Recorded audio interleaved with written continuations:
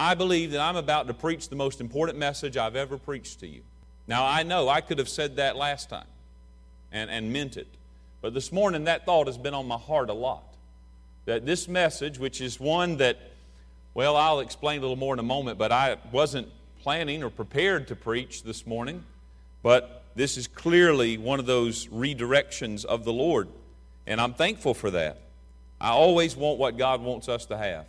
There's nothing more important that we'll do this week than what we're doing right now. Luke chapter 14 this morning. If you will look there with me, Luke chapter 14. This morning, I have to come down to the thing that the Lord would have me to speak about. I'll tell you this, the thing for the pastor is not having something to preach or teach. That's never a problem. But it's to know with certainty what he is to preach or teach at any given meeting when the people of God have come together. And you might think that my treasury is filled with truths gleaned from what we saw and what we heard in Israel. But I tell you, it has less to do with that and more to do with the opportunity I had just to be with the Lord every day and to be in His Word and in prayer, and yet not have a service to teach in, not have a radio broadcast to preach, not have daily devotionals to write. Yes, every one of those that went out were prepared ahead of time. And when you are able to take a time like that to just receive, and no place really to give. I mean, there was counseling to be done during the week, but I tell you, you just fill up, and I'm filled up this morning. And while I missed being here, I have enjoyed and been grateful for that experience to have the tanks filled with truth during all of that. But I had thought I had the message for this morning a week ago, last Saturday morning. I believe the Lord had given me the message for today. And I hope to soon be teaching and bringing a message on how to be a friend of God. I carried that with me through the week last week. But this morning I knew the Lord had been leading me to this passage in Luke 14 over the last 24 hours.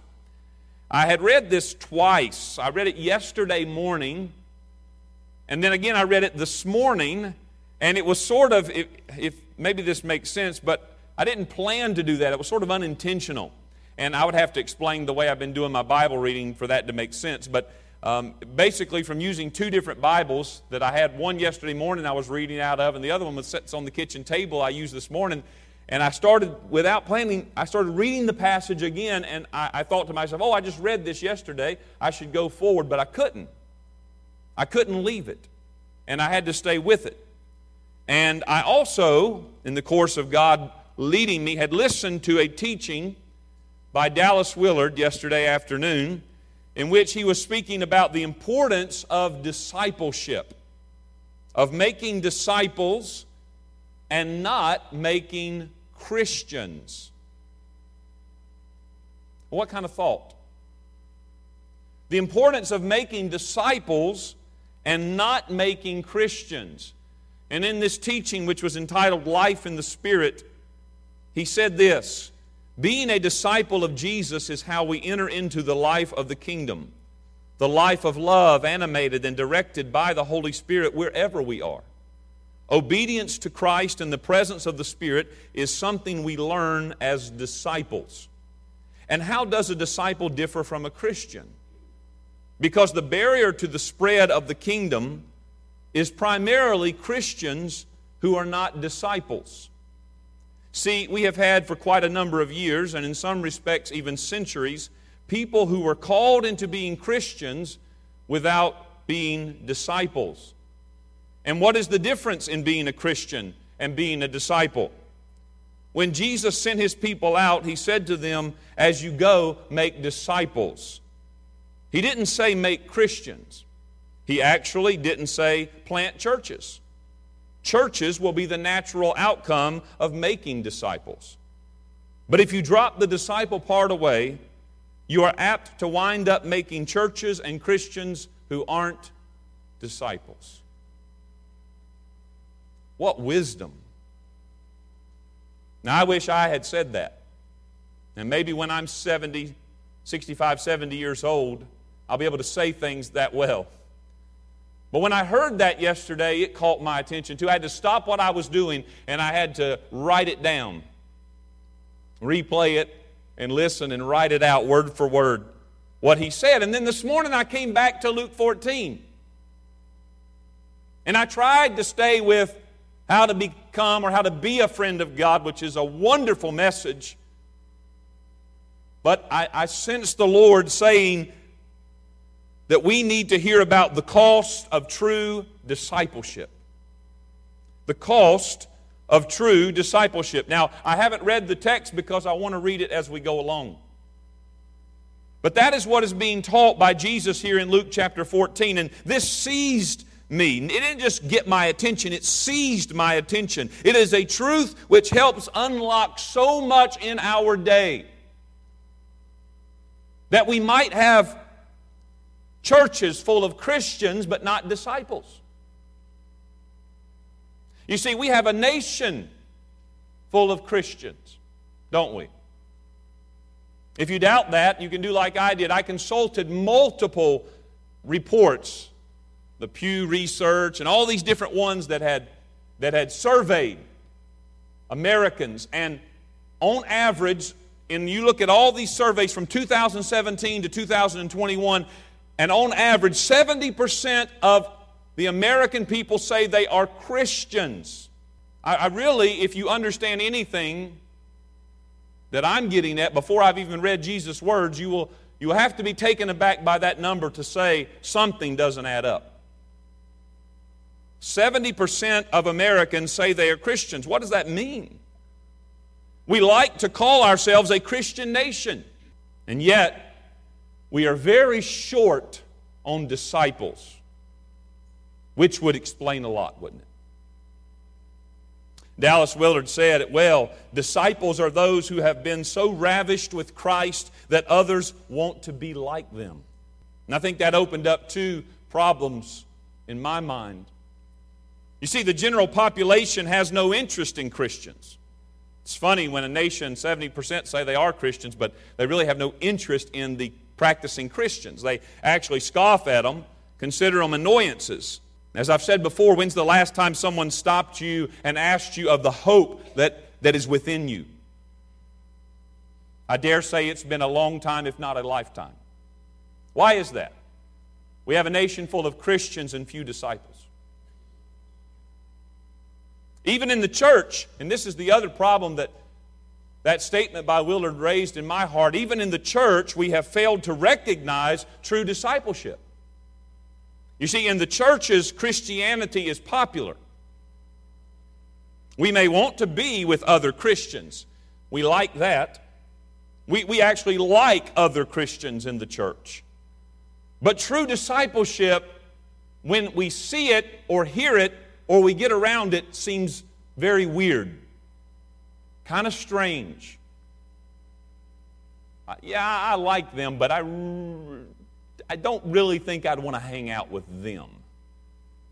I'm good with Christians, but when somebody comes along who really seems to only be interested in walking with Jesus, they're classified as strange. So that leads us to the question, what is true discipleship? What is true discipleship? What happened to true discipleship in the church, and how do we get it back? And it was in reading this passage again this morning that I was seized by the truth that Jesus preaches here, a truth, I believe, that has been glossed over and neglected in modern times, and we must go into this and hear what Jesus is saying. And he ends the whole thing in verse 35 with this statement, this sentence, "He that hath ears to hear, let him hear." He that hath ears to hear, let him hear. I want to follow the introductory story here that leads us to Jesus' teaching on true discipleship. So let us look at verse number 15. Right here, Jesus is seated. He's having dinner with a group of people, and he's been talking about when you go and you're invited to a dinner, how you're not to take the chief seat, but in humility sit at the lowest place so that you won't be humiliated when you sit at the chief seat. and the host comes and says, excuse me, there's someone more important than you here. Please step back.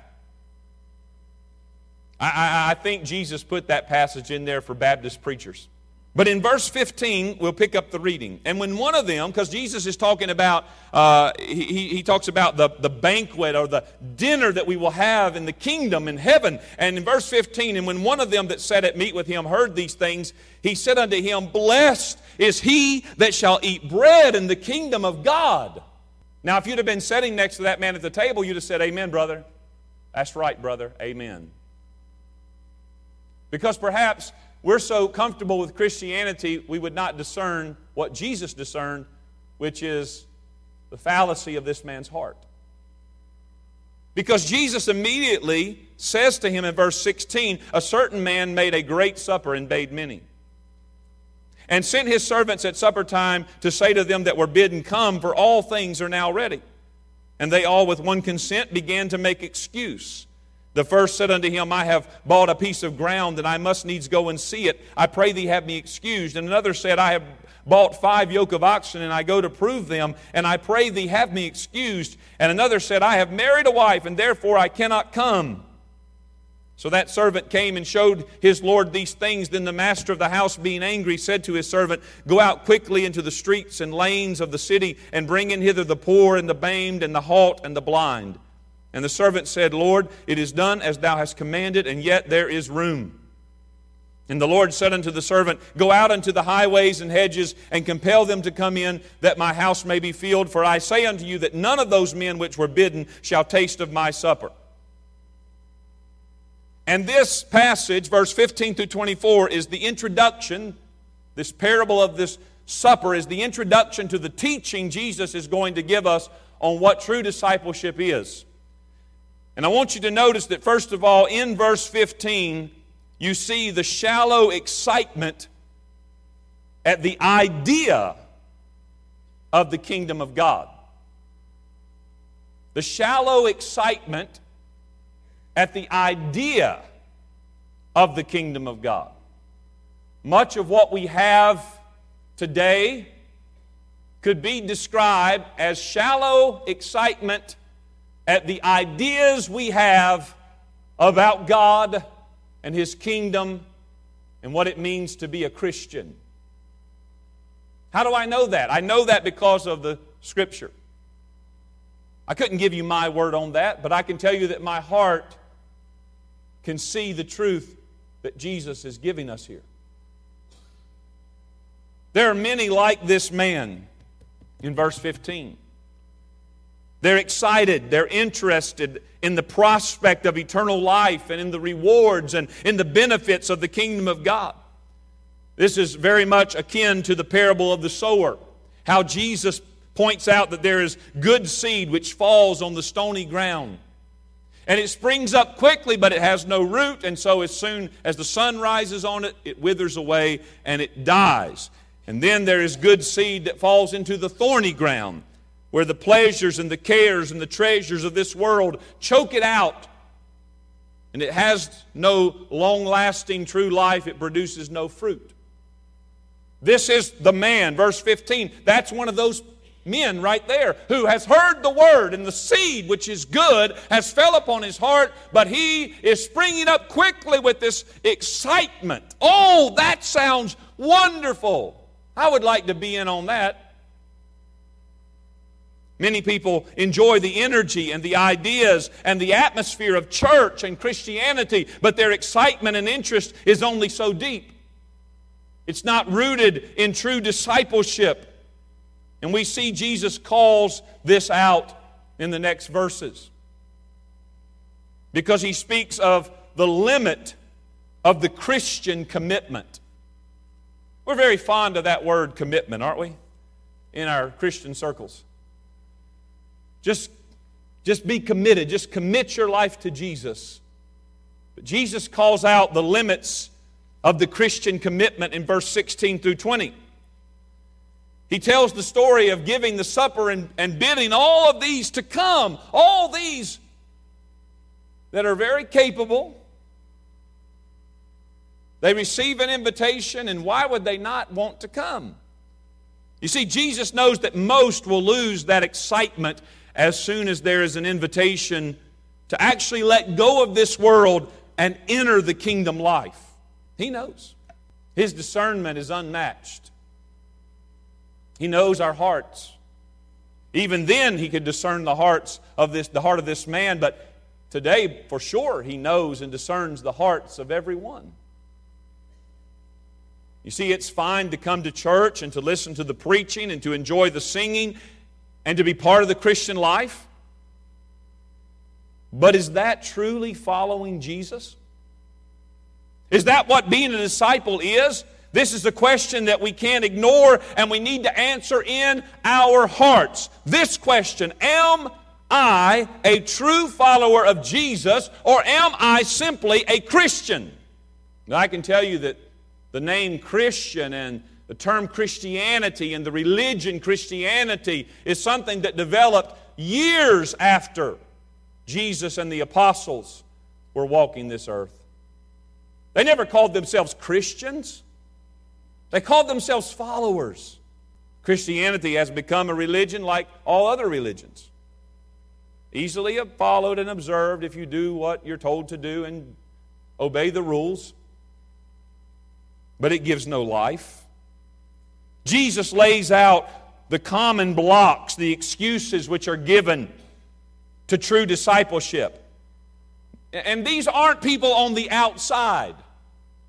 These aren't the people that don't come to church. These aren't the people that don't profess to be believers. These aren't those folks. These are the people inside the church. These are the Christians, if you will, who are bidden not to some shallow excitement about their ideas of God, but they are bidden into a real life in Christ where they walk with Jesus every day and they begin to know Him intimately and their lives are transformed and they're becoming new creatures in Christ.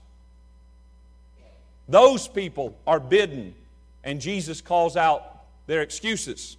They began with one consent to make excuse. Let me make a point about that. When you are in a circle of people who offer each other permission to make excuses, it becomes very easy to live with excuses.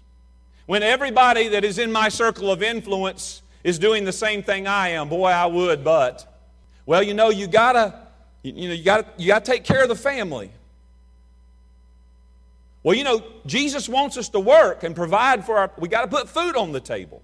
And when you are in a circle of people who talk like that and think like that all the time, it becomes very easy to hide in that and to feel excused. And it is easy to be a good Christian.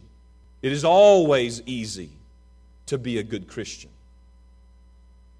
The truth is, anybody can do it. Even non-believers. I've known some non-believers who are finer Christians than Christians in church. Have you? But I made a statement to my pastor this morning, Preacher Whalen. He always sends a text every morning offering prayer for others, other preachers and friends. And I replied to it this morning, shared with him what I would be preaching. And I said, I don't want to say this to be negative or judgmental. I said, but it's a reality that makes me sad. That as I study and think on this and pray over this, I realize how few disciples I have actually known in my life. My world has been filled with Christians, but very few disciples. What are these excuses that they offer? Well, verse 18, the first said, I bought a piece of ground and I must not needs go see it. I would tell you that his excuse is, I have property. I have things, I have responsibility, I have stuff that I must care for. I would, but I've got things to do. I've got property to care for. What was the second? Another said, I have bought 5 yoke of oxen and I go to prove them. What was his excuse? I have industry. I have a career. I have work to do. I would come, I would surrender, I would give my all for you, Jesus, but I have a job. I have a career. I've got to work. Yeah, I know what you said about he feeds the birds and dresses the fields. I got all that. That's beautiful poetry. I got it. But I've got to work. Just making excuses. And what was the last one? And another said, I have married a wife and therefore I cannot come. And the excuse there is, I have family. I would love to. I would come, but I've got to take care of my wife. I've got to be there for my family. Athena and I were talking last week. I don't even know what brought it on, but one of the richest truths that I have been learning over the last several years is that we can and must be willing to let go of everything and everyone. And I'm getting a little ahead of what Jesus is going to show us. But to understand, we were talking specifically about us being married.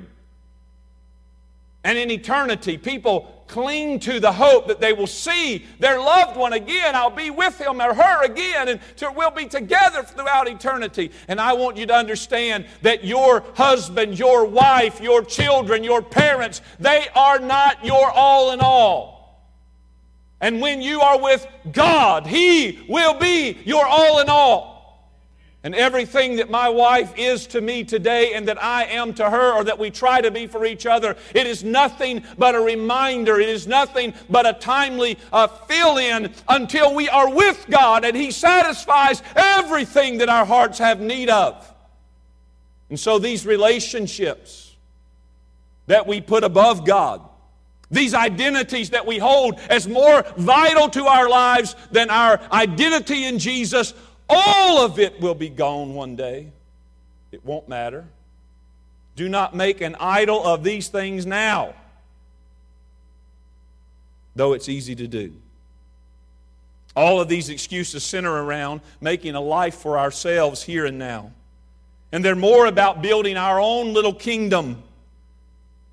And that is the limit of most Christian commitment. I will do and go and serve so long as it doesn't require me to let go of these things. My property, my industry, my family. As long as I can keep those things, I'll go with Him almost all the way.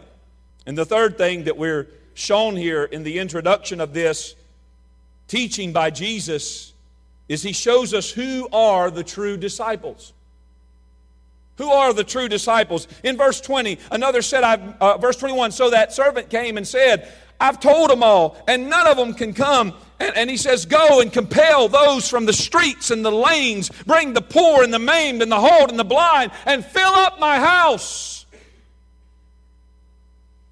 The ones who actually make it in will be those who have discovered themselves to be without any hope in any earthly kingdom.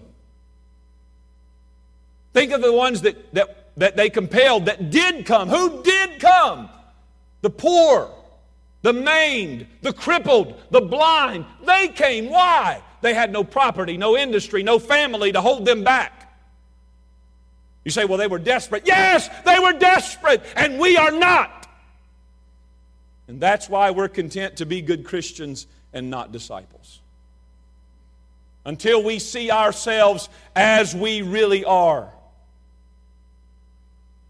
That ever how many digits are in your salary, or titles that you may hold, or cars or boats that you may play with, until we come to the place where it is not my house, not my job, not my car, not my boat, not my children, not my marriage, but it is all God. Until we come to that, we will not get in. The only ones who got in were those who had given up any hope of an earthly kingdom. These are not my words, these are Jesus' words. They have no identity, no ambitions in this life. Their hearts are set on survival, and they find the one door. They find the one way, the one truth, the one life, the one shepherd who can offer them hope and life.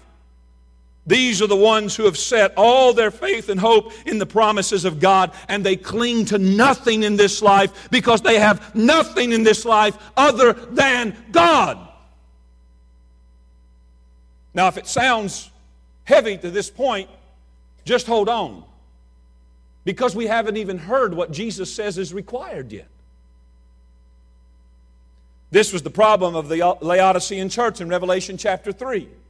Verse 15 through 17, I know thy works, Jesus said, that thou art neither cold nor hot. I would thou wert cold or hot, so that because thou art lukewarm and neither cold nor hot, I will spew thee out of my mouth. Because thou sayest, I am rich and increased with goods and have need of nothing, and knowest not that thou art wretched and miserable and poor and blind and naked. Picture, if you will, the Laodicean church. They're good Christian people. They meet regularly and they fill the ranks and the pews and whatever they had back then. And they are a people who are meeting and having church, and they're having a great time, and their coffers are full of wealth, money. They've got it together. And yet, verse 21 says, Behold, I stand at the door and knock. Can you imagine a church who is content to have church while Jesus is on the outside of the church knocking? Because that's who they were. And this is who we become when we have any hope set in anything other than God alone. Who are the true disciples? So what then is the cost of true discipleship? How do we become true disciples? Verse 25, and there went great multitudes with him, and he turned and said unto them. Jesus turns to the crowd, as he often does, and he knows the crowd is going to get thinner, as it usually does, when he tells them the hard and uncomfortable truth. There are three things he tells them and tells us about true discipleship and its cost. And I want you to notice this statement. Verse 26, he says, and if any man come to me and hate not his father and mother and wife and children and brethren and sisters, yea, and his own life also. Notice the phrase, he cannot be my disciple. 3 times he will say this. Non-negotiable. And there's no part-time disciple. There's no weekend disciples. You're either a disciple or you're not. And there is only this way to be a true disciple. What is it? The first thing he says is that discipleship requires a concentrated love of Jesus. I read verse 26. Look at it again. If any man come to me and hate not his father and mother and wife and children and brethren and sisters and his own life also, he cannot be my disciple. Now, we don't need to try to explain this or water this down or make it more palatable. Jesus said exactly what he meant here. No mincing of words. Men have fumbled and bumbled and struggled to try to make that sound a little easier to take. Jesus didn't intend for it to be easy to take. He was serious. If you want to be my disciple, that is, one who is with me and learning from me how to become like me, then you must, by comparison, hate everyone else, even your closest family, those in your household. He didn't say your cousins and your ornery uncle. He named the very people that would have lived inside the house in that day. And compared to your commitment, your love to me, it would be as if you hate them. Now, we know we're not to hate anybody. We're to even love our enemies. I don't need to explain that to you. But what he asks of us, what he demands of a disciple, is a love so undiluted by anything or anyone else that it would seem that we're willing to walk away from everything and everyone else. And if you'll be His disciple, you must be. Are you willing to let them go? You will not stand before your wife, your children, or your parents on the day of judgment. You will stand before Him. And He will not look at you and say, you were a good husband, you were a good wife, you were a good parent, welcome in. He will say, you loved me, and you obeyed me, and you followed me above all else. It's hard. Yes. Is He asking of us more than we can give?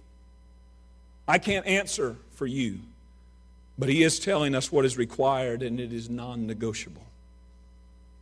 Many people are good Christians because being a Christian has not asked them to give up their family, to disappoint their family, or to choose between following Jesus and keeping their wife or their children or their parents happy. And so we can be good Christians. To be a disciple of Jesus requires a concentrated love, a love which is brought to bear on Him alone. But know this, if we choose to love Jesus like this, we will find that our love of others will actually become more pure and more true. You see, much of our love we offer is a selfish desire to please so that we will be liked and received. We call it love, but it's actually not selfless, it's selfish. But when we give everything up for Jesus, we learn more and more as we go along the way true selfless love. What is the second thing that is required? Discipleship requires a concentrated love of Jesus. But secondly, discipleship requires you to carry your cross and follow Jesus. Verse 27 says, and whosoever doth not bear his cross and come after me cannot be my disciple.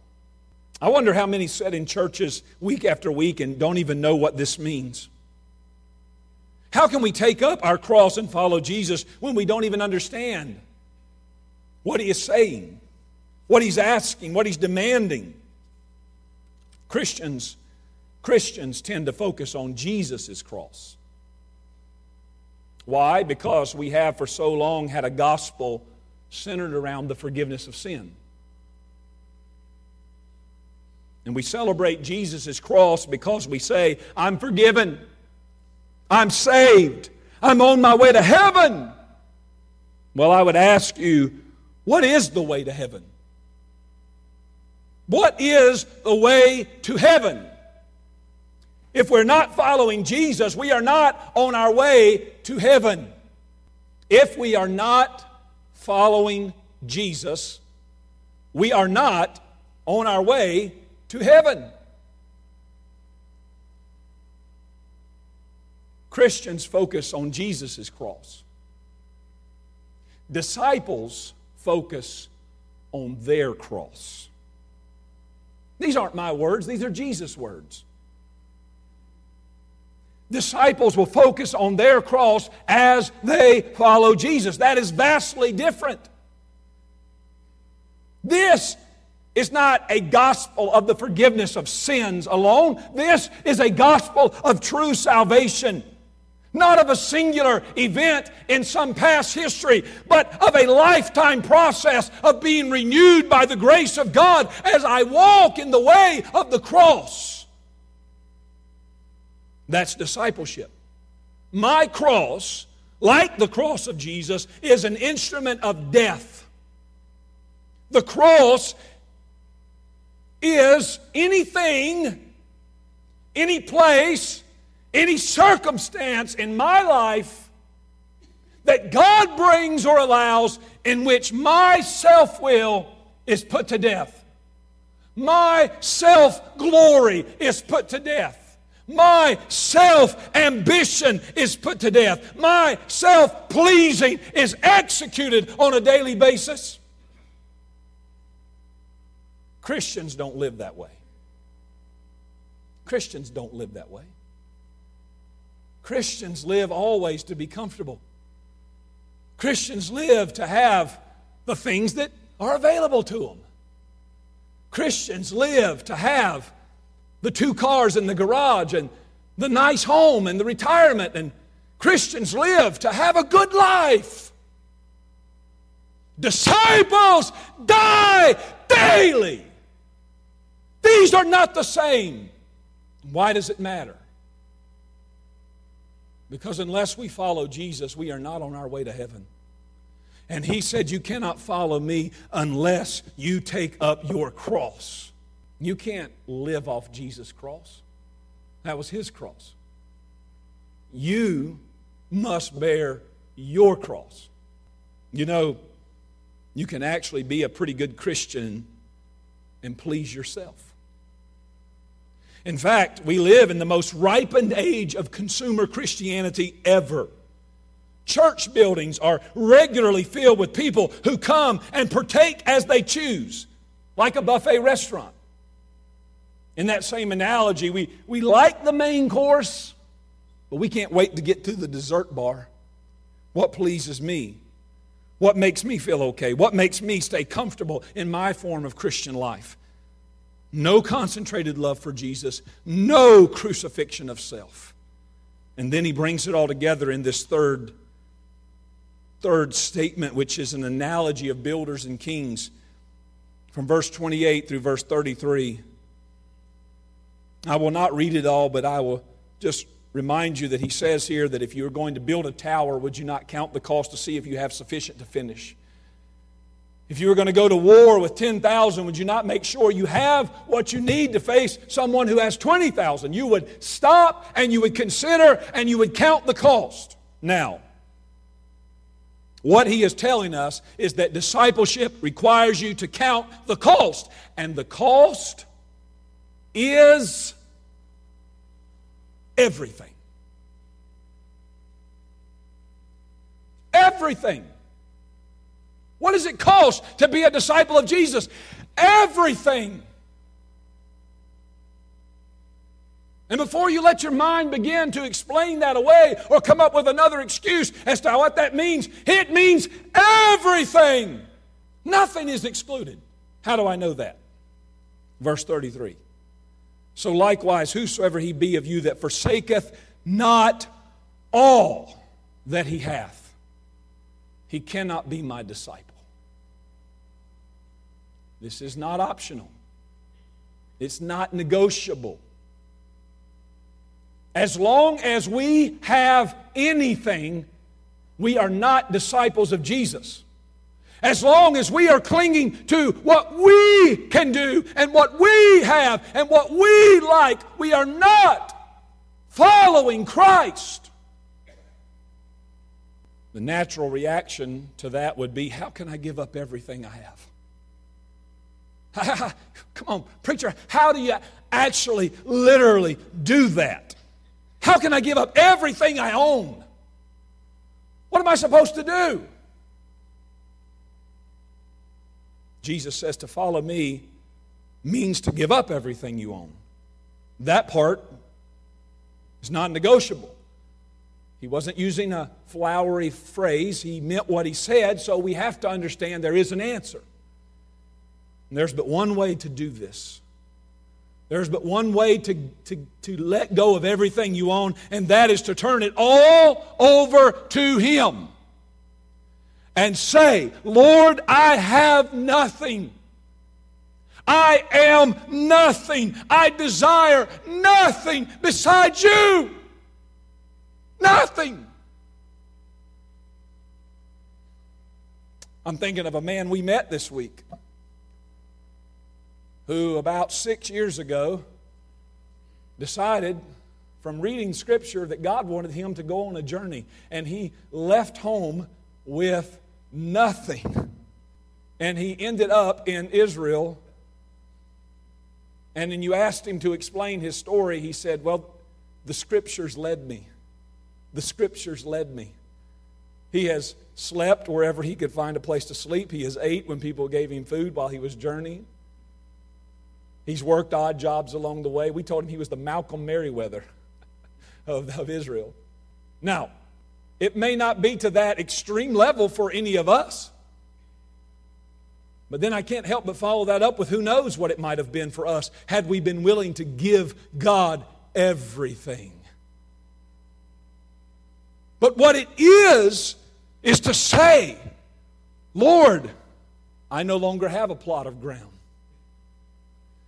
Lord, I no longer have 5 yoke of oxen. Lord, I no longer have a wife.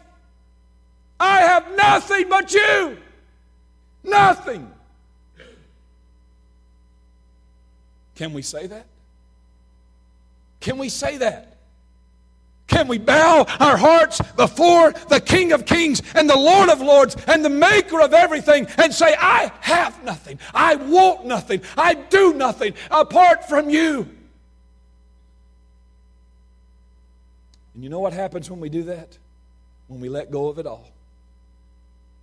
We actually lose nothing. I gave my family to God a long time ago. Every time one of our children were born in the hospital, the first chance we got to be alone in that room before they took the baby away to do different things, we bowed our head and we said, Lord, thank you for this child, but we give them to you. They are yours now. They're not ours. They are yours. I don't own them. I don't serve them. I don't live for them. I don't live for my wife.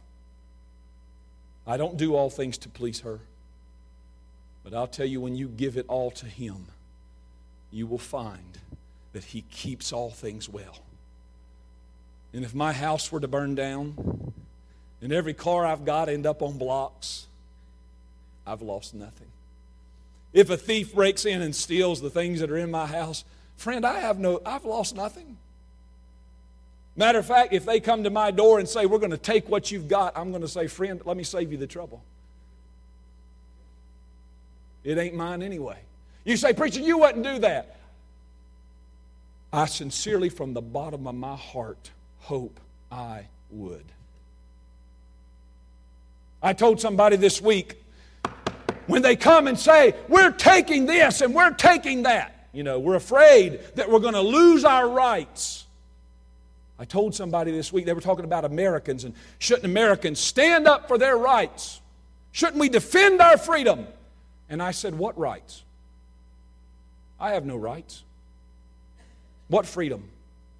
There's nothing that can be taken from me unless you can take what God has given me.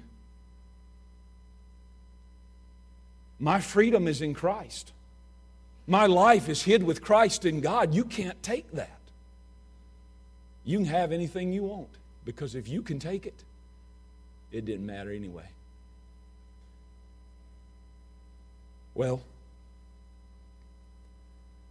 I want to close. I got to close. But you can't leave here today like you came in.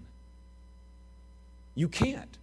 How can anybody sitting in this service leave this place today the same way you came in? The only way that's possible is you don't have ears to hear. Oh, you might have 2 things sticking out the side of your head, but you're not hearing what the Spirit is saying to you. One thing I need to add to all of this, because I am going to be the first one to say it's hard. It's hard. We're not built this way. We're not raised this way. We're not cultured to this kind of life. We're cultured to being good Christians. And that's easy. I want to say none of this is possible apart from the grace of God.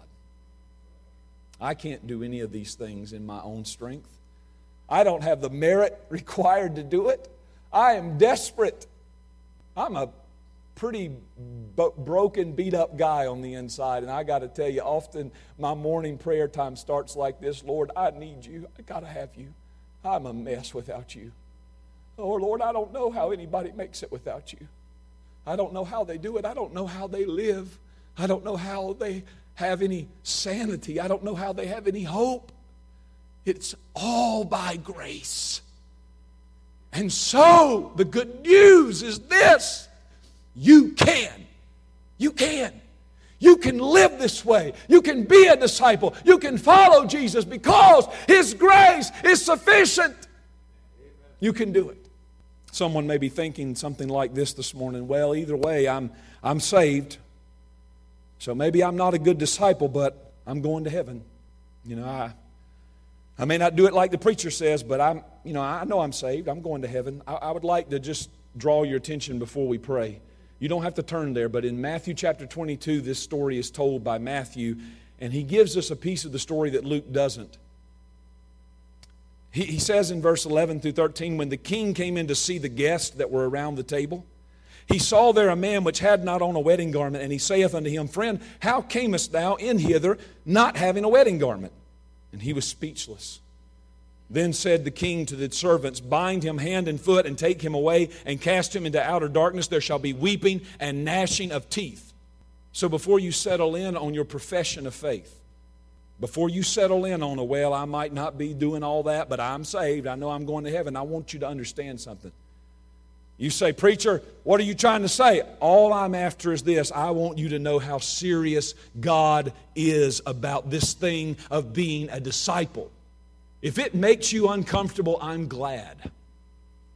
If it makes you squirm a little bit on the inside, thank God.